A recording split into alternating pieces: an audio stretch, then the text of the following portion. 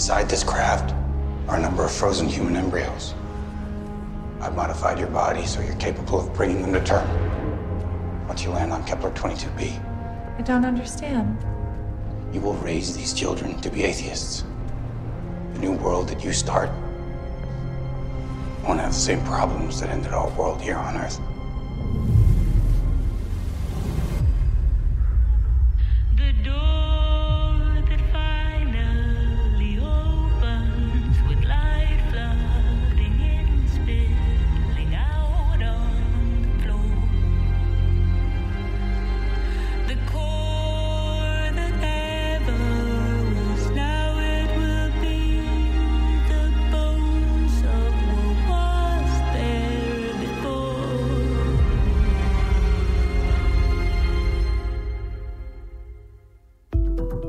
Hi, I'm Holly Fry, and welcome to Raised by Wolves, the podcast, where groundbreaking minds discuss some of the real-life research behind the science featured in HBO Max's new sci-fi series, Raised by Wolves. First off, obviously, episodes 4 and 5 of Raised by Wolves have shown us that nothing is exactly what it appears, and that we cannot trust anyone or anything on this strange planet. I really love that just as you're wrapping your brain around one thing on this show, a whole other problem or factor in the story is revealed. It's like this big whoosh, and then you have to reconsider everything that you believed or everything that you thought you understood about what was going on. And one of the big examples in these most recent episodes is how humans went to Kepler 22b because it was a place that could potentially support life, but they didn't know that it already had inhabitants and a history all its own that had not even been considered. But while Raised by Wolves' plot is full of twists, turns, and very unpredictable reveals, I hope that this podcast can at least help you understand some of the real-life tech, science, and history that inspired the series. And given how the hostile terrain around Mother, Father, and the settlement has coughed up a lot of surprises, we figured this would probably be a good time to discuss Kepler 22b, the very real planet on which the show takes place, and which scientists have postulated could support human life. While much of the topography, flora, and fauna on 22b is fictionalized in the show, the planet itself, as I just said, is very real. Discovered in 2009, it appears to exist in a safe Goldilocks zone approximate to the star it orbits, Kepler, similar to that of Earth in relation to our own sun. This has led scientists to posit that it might be enough like our own that we could ostensibly someday break our lease here on Earth and move there.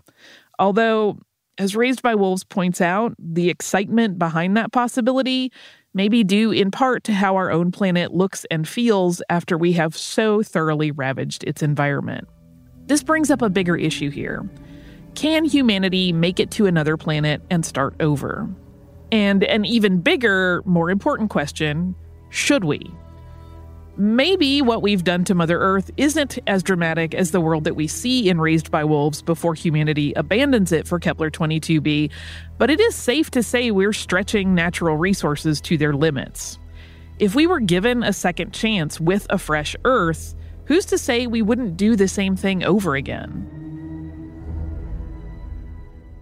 Before we dive into the science that will help us tackle this massive question head-on, we thought we'd first take a look at how Kepler 22b and the possibility of life on other planets became such a core concept in Raised by Wolves. Thankfully, show creator Aaron Guzikowski has returned to the podcast to provide a little insight.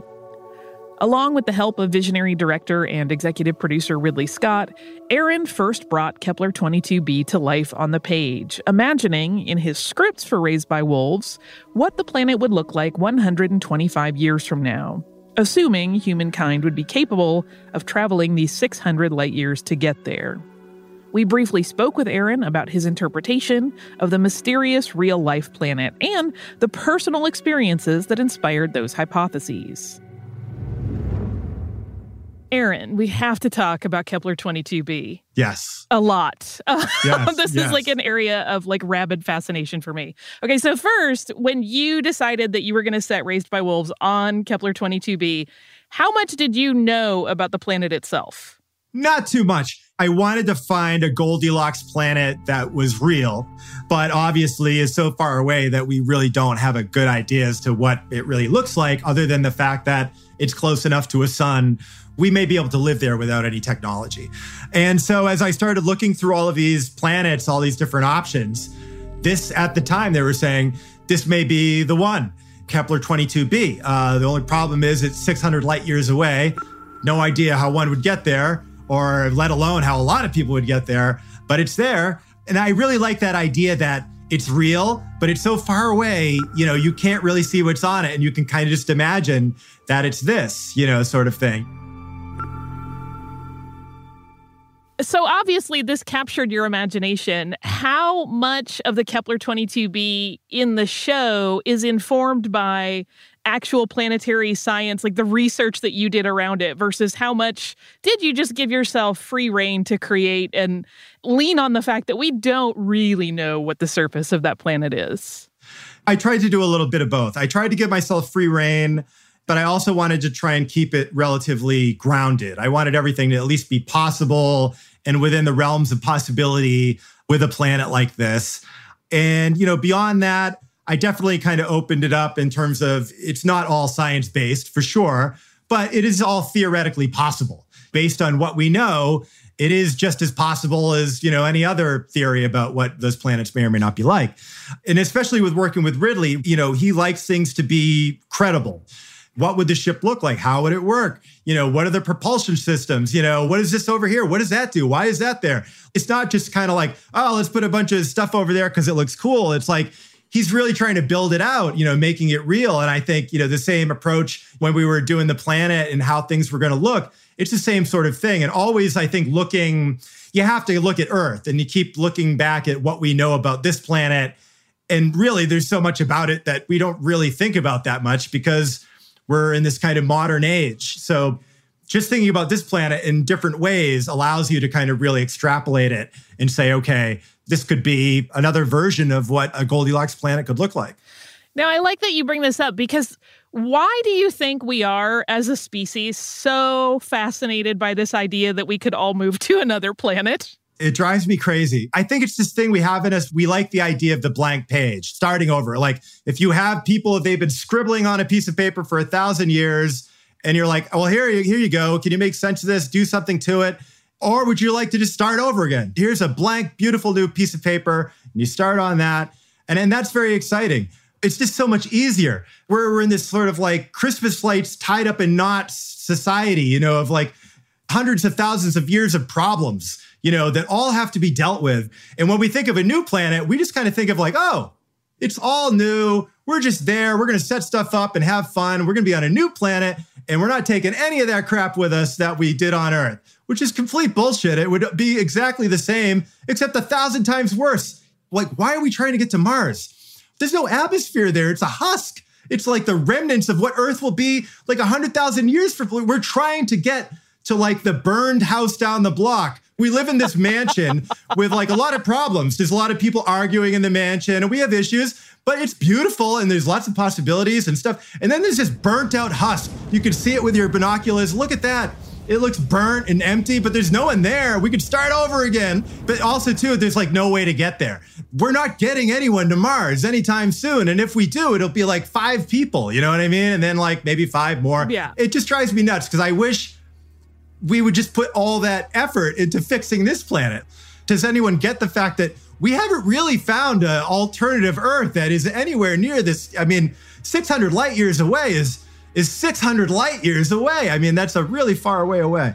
But I mean, I love the idea of starting over again. But I think in real life, we just have to fix our broken planet. As boring and unsexy as that is, we just have to roll up our sleeves and fix it. There aren't other planets to go to. That's not for us. Maybe the great-great-grandchildren get to do that. But we have to like clean up this mess here. If there's anything to take away from, hopefully it's that if you go to a new place, you take all that shit with you. There is a weird romanticism with, in a new place, we could project manage it much better. And it's going to be exactly. Yeah. And we'll all get along. It'll be fine. We'll all agree. So is it safe to say that if you were given the chance to leave Earth, you would not take it? I would not take it. No, I'm terrified of space. I would not want to go to space. When I saw Alien as a kid, I'm like, that's it. Space is terrifying. It's unknowable. It's impenetrable. It's horrifying. Why would anyone want to go to space? I don't understand. Like, this is like a dreamland compared to that's a vacuous nothing. Why would you want to go there? I'd love to send a probe into space and watch from the comfort of my living room and look at what it finds. But no, I wouldn't want to go. I'm too big of a wimp for all of that kind of exploration. But have nothing but the greatest respect for anyone who would. I think that's fantastic. Like gravity's working just fine for me. That's right. Absolutely. I'm loving it. So in the show, you have essentially made Kepler 22b almost like a character unto itself. How much does that really define the core concept of Raised by Wolves, and how much does it inform the storytelling? Quite a lot. I kind of think of the planet almost like a haunted house a little bit, in terms of the fact that it has a past that we don't know anything about. It has lots of secrets. The whole show kind of runs on secrets. I think if you arrive on a new planet with very little tech, you're not able to orbit it and kind of analyze it. You're just thrown into it. You can only see what you can see. You can only get to wherever you can walk to. And then you have to just start making assumptions. Like if I was just dropped in California and I'm like, okay, this is Earth, I guess. I'm looking around. It seems pretty sunny. And, there's an ocean over there. I wouldn't even imagine that there are places like Antarctica or what have you. But there are, there's all these different things. And I love that idea, too, is that you can be in one region of the planet that's going to be totally different than this region over here. And because they have so little tech, they can't see any of this stuff coming in terms of what's on the other side of the planet. What if we go over here? I like that kind of haunted house aspect of it, that it's just similar to Earth as it would be, if we didn't know everything we knew. It would be that same sort of thing. Like, what's a bear? All of these things, mystery, yeah. Aaron pointed out the double-sided issue of life on other planets. On the one hand, he set Raised by Wolves on the possible second Earth because he, like so many of us, can't stop fantasizing about starting over. On the other hand, very few of us know how we could actually get there, and none of us know for sure what we would find. Maybe instead of getting ahead of ourselves and wondering how we could send humans, or androids and fetuses, 600 light years into space, we should, as Aaron suggests, focus instead on fixing the planet that we have. After all, how possible is settling on another planet, really? Thankfully, with us today is one of the few human beings on Earth with the scientific background to answer some of these questions for us. Sara Seager is a professor of planetary science, physics, and aeronautics and astronautics at MIT. Professor Seager's work focuses heavily on exoplanets, planets like Kepler 22b, that orbit stars similar to our Sun and might be similar to Earth. As part of the former Kepler team, Sara has a knowledge of 22b that the average Raised by Wolves viewer would need a decade to digest, and she is not holding her breath for humanity to get there anytime soon. Here's what she had to tell us after checking out the take on Raised by Wolves of the planet that she helped discover. So, Raised by Wolves exists in a future version of Earth where exoplanetary travel is basically at our fingertips. For an exoplanetary biologist today, though, what does that job actually entail? Well, for an exoplanet scientist today, we're busy finding planets. And we don't know much about them, actually. So sadly to say, we do have to rely on shows like Raised by Wolves to capture what the planets might actually be like. Now, you were a member of the Kepler team. So when you worked on that and you're looking for these kind of planets that you're talking about, what is that process like? And what are your obstacles that you're encountering in that effort? Well, the way that Kepler works, and the Kepler Space Telescope, by the way, is now retired. It worked for many years and it's done now.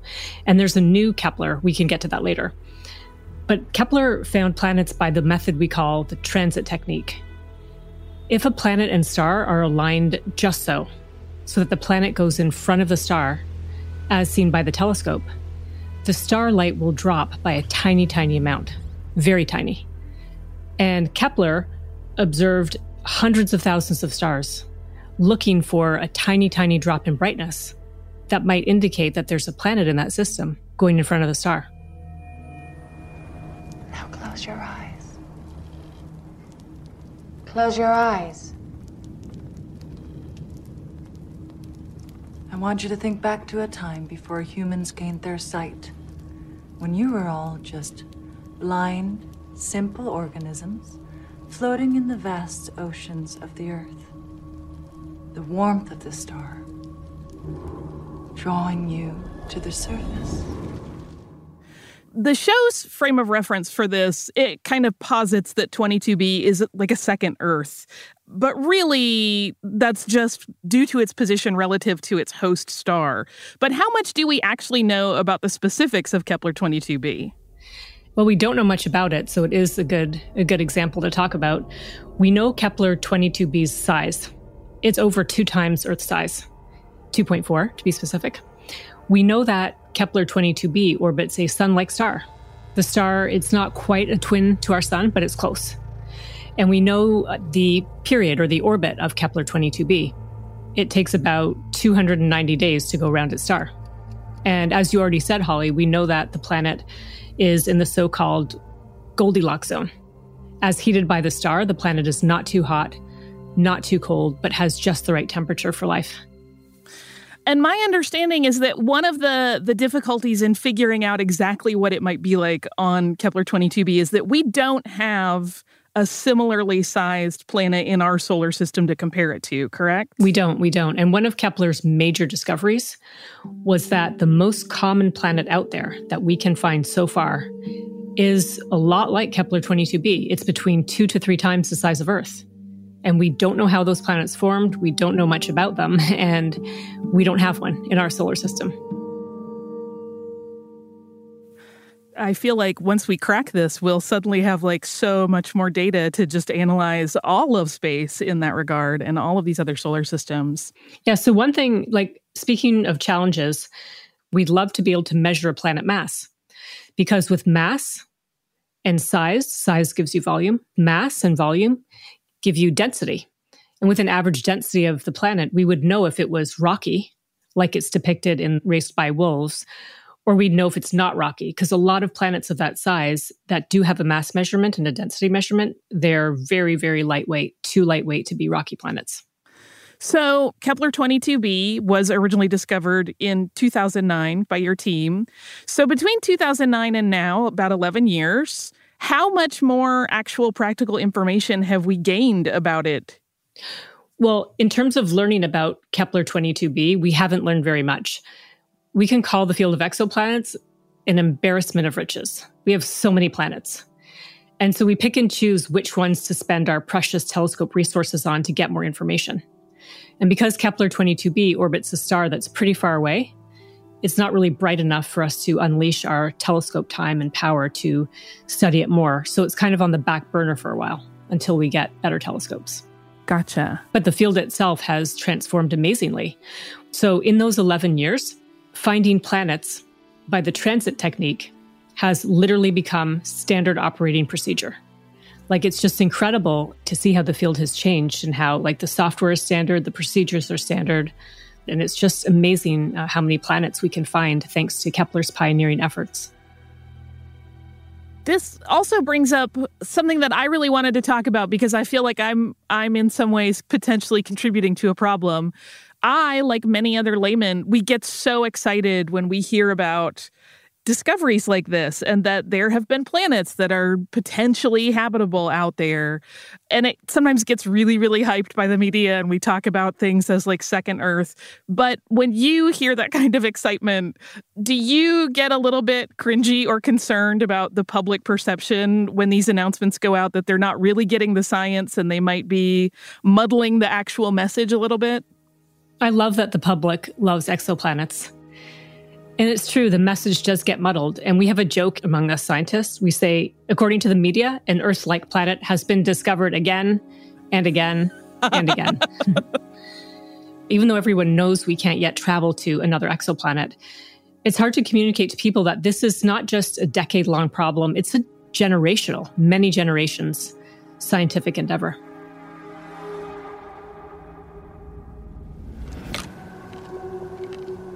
Well, Digestible? yes, go on. Favorable composition? Yes. Some caloric value? So it could work. We can eat it.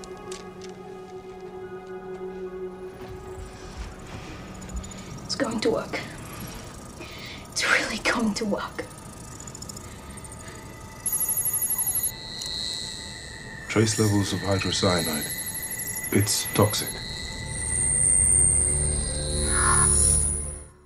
Raised by Wolves, of course, because it is part of this almost romanticized concept of Kepler-22b as a secondary Earth, it has in the show water, edible plant life, potentially edible animal life, breathable oxygen. What is the reality that we would actually find all of those things on one of these planets that we've identified as potentially habitable? The scientific answer is we'd prefer to wait and answer that question like 10 years from now when we actually have data. Right.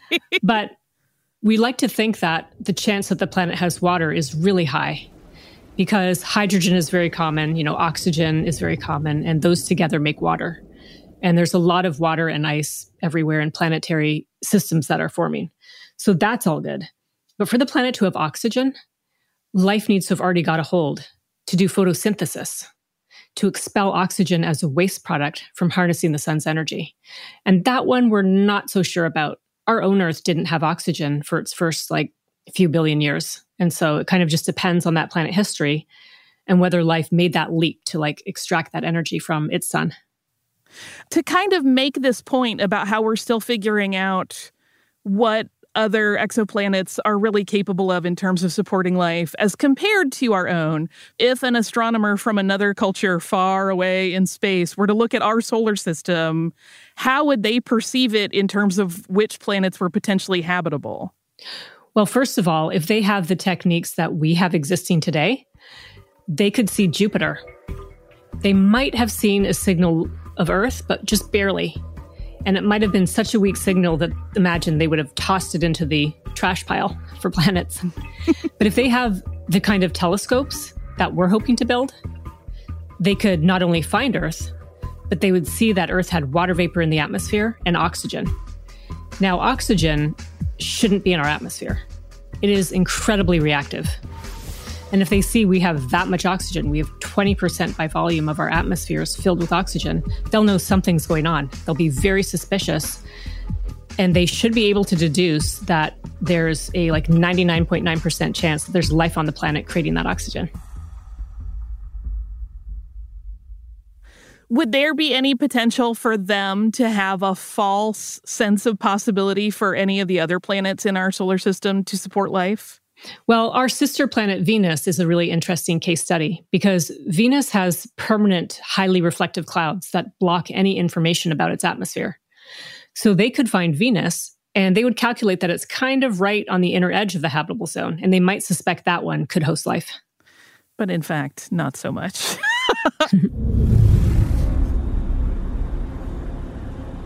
Animals of some kind? We've been here for 12 years. How could we just be encountering them now? Good question.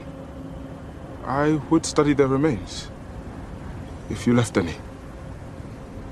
We thought we knew this region and all its dangers, but we don't. We see in the show Kepler-22b, of course, primarily what we have seen thus far takes place in this really harsh desert expanse. There's hints of a tropical zone somewhere near the equator. The entities and the flora and fauna that we discover there are alien, but of course they are based very much on those on Earth, right? There is this sense that there are reptiles that have been there historically and that they grow space yams there essentially, and there is stone and there is water. What is the actual likelihood that the kinds of things formed from, oxygen, water, et cetera, on another planet, in another system, would have that level of similarity with ours? We have actually thought about this, mostly for fun and not for serious work. But we think it really has to do with the planets, what the planet is like its gravity, for example. Those grainy movies of people on the moon and they're kind of bouncing around because it's very easy to move. If there's a planet that has a huge surface gravity, it'd be nearly impossible to walk. And in that case, we imagine there'd be life like with giant elephant legs, very low to the ground. Similarly, and even for Kepler-22b, we don't know, imagine if a planet has a massive atmosphere. So it's kind of dark at the surface most of the time. We have imagined there could be birds with giant wings that fly high and do photosynthesis using the sun's energy that they can only really get high in the atmosphere. So if the planet is a lot like Earth, it's certainly, I'm just speculating here, but we could imagine some trees and animals that move like they do here on Earth. Gravity has so much to do with the equation, though. Really, in your head, because you have a handle on where we're at and where we will potentially be down the road, you know, in a decade, 2 decades, et cetera. How likely is it that we could actually live on a planet like Kepler-22b eventually? Well, Kepler-22b isn't one of our favorites. It's so big, and most of the planets the size of Kepler-22b don't have a solid surface as we know it. So we would have to generate like giant airships, like air pods, where we'd be floating around in the atmosphere. So that one's not our favorite, but suffice to say that there are so many planets out there, and we have evidence that every star has planets. And we're just trying to find rocky planets around stars that are very close to our sun.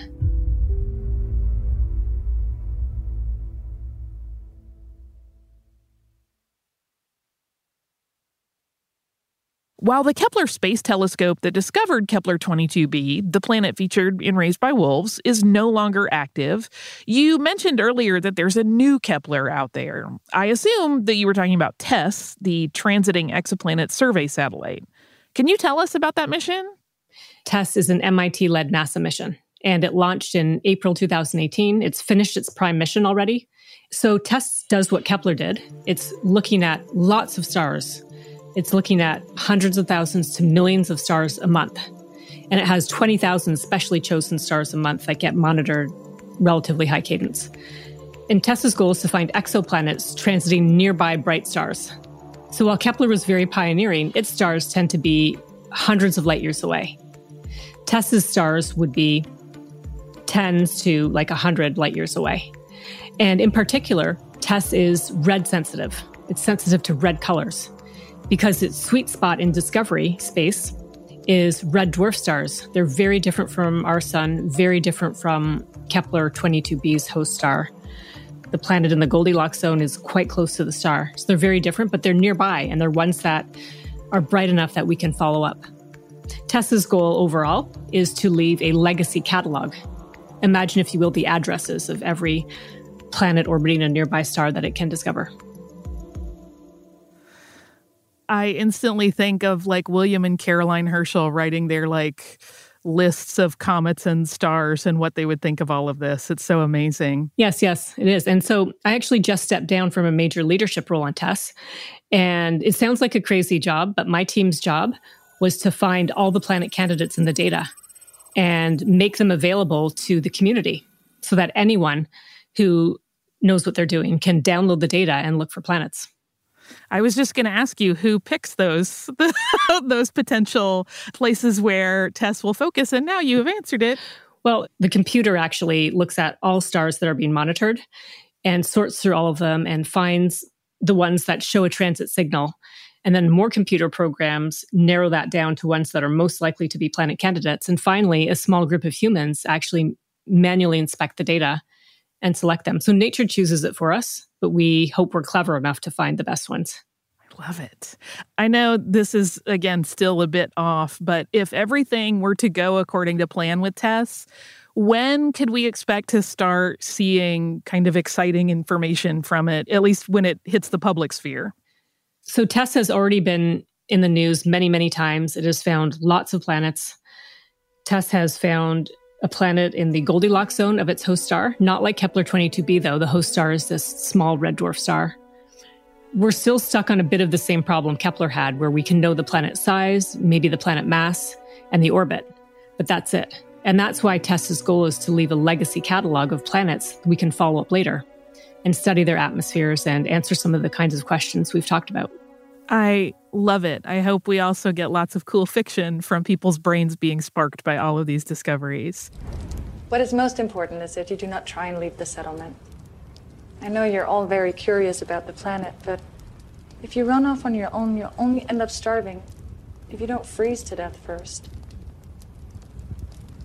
Once you've become acclimated, we'll migrate to the tropical zone where survival will be easier, freeing you to concentrate on building a new, peaceful, atheistic civilization.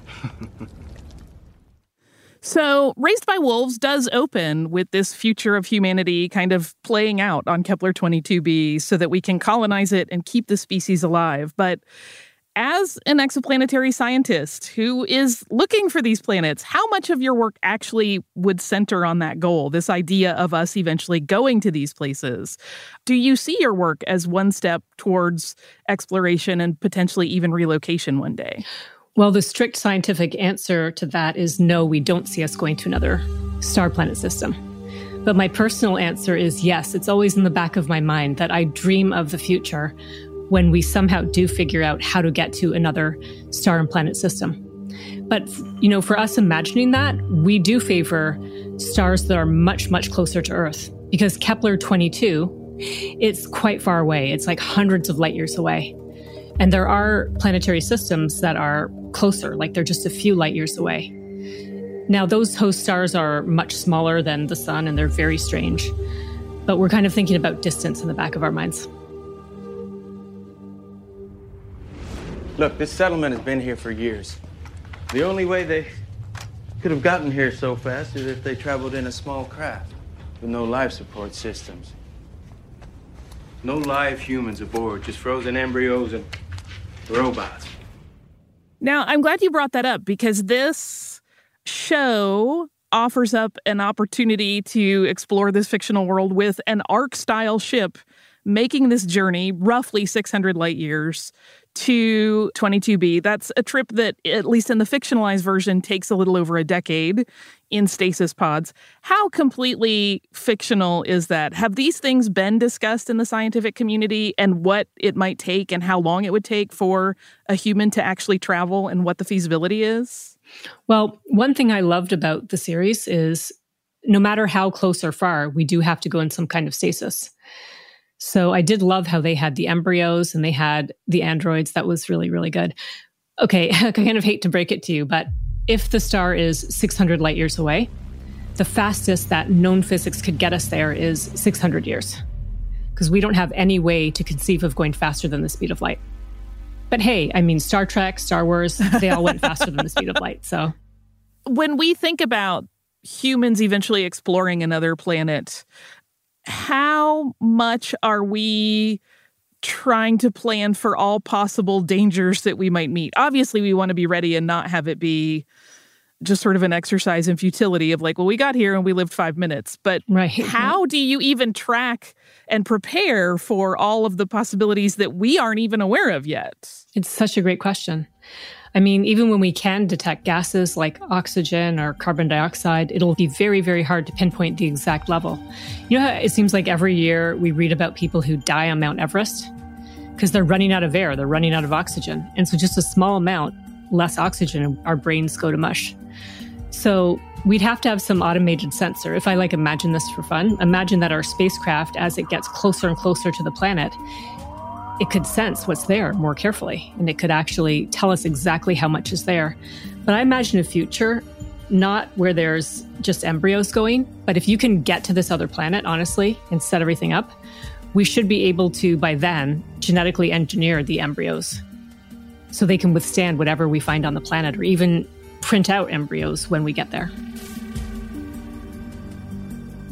Ooh. That is a fascinating possibility. The biologists will kill me, by the way, if they're listening.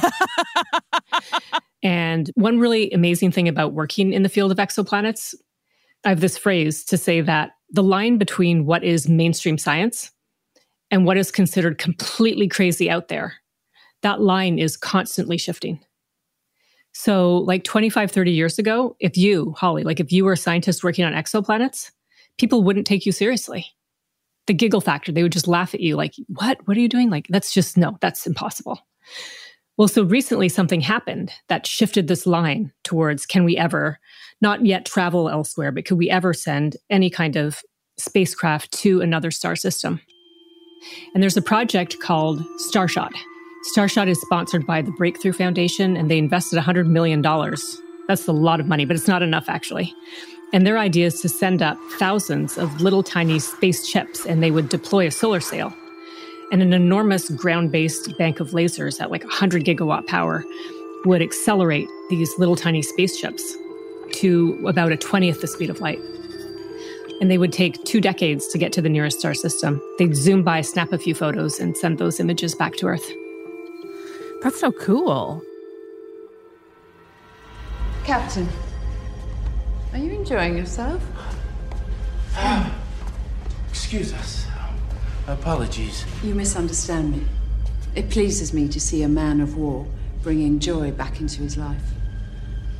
Our new Eden will never know war. We must master happiness now. It's a new chapter.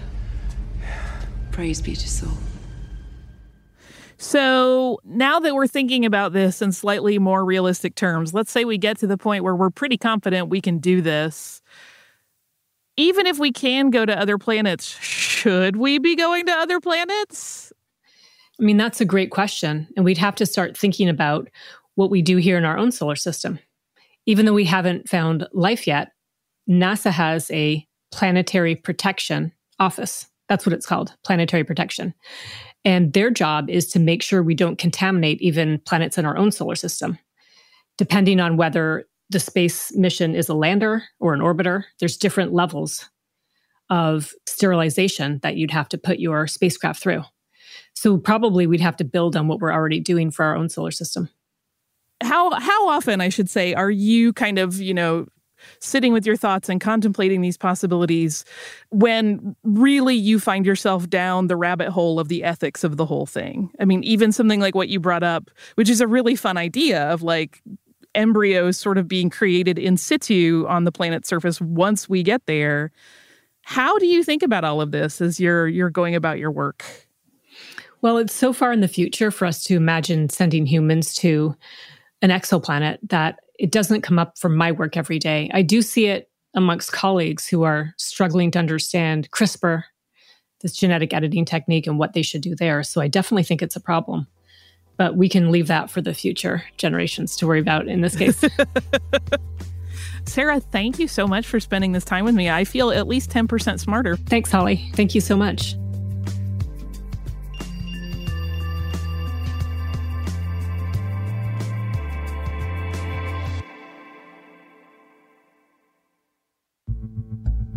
That's it for this episode, which, as it turns out, has revealed that we still do have a long way to go before we'll know how accurate Raised by Wolves is in depicting Kepler-22b. Then again, maybe by the time future generations have mastered the technology to get us there, they will have come up with a way to save our own planet. Anyway, as the show continues and more about Kepler-22b and the Earth expats living there are revealed, you will surely have a lot more questions about the scientific and technological concepts explored on the show. But not to worry, I will still be here getting the scoop from the experts each week. Thanks so much to Aaron Guzikowski for stopping by, and to Sarah Seeger for chatting with me about planetary atmospheres, space travel, and how far we have to go, physically and technologically, to find a new home. Raised by Wolves, the podcast, is a production of HBO Max and iHeartRadio, hosted by me, Holly Fry. The podcast is produced by Ethan Fixell, written and researched by Chris Crovaton, and engineered, edited, and mixed by James Foster. If you have not already subscribed, rated, or reviewed Raised by Wolves, the podcast, please do so on the iHeartRadio app, HBO Max, Apple Podcasts, or wherever you get your podcasts. And be sure to watch the series itself on HBO Max, with new episodes available to stream on Thursdays.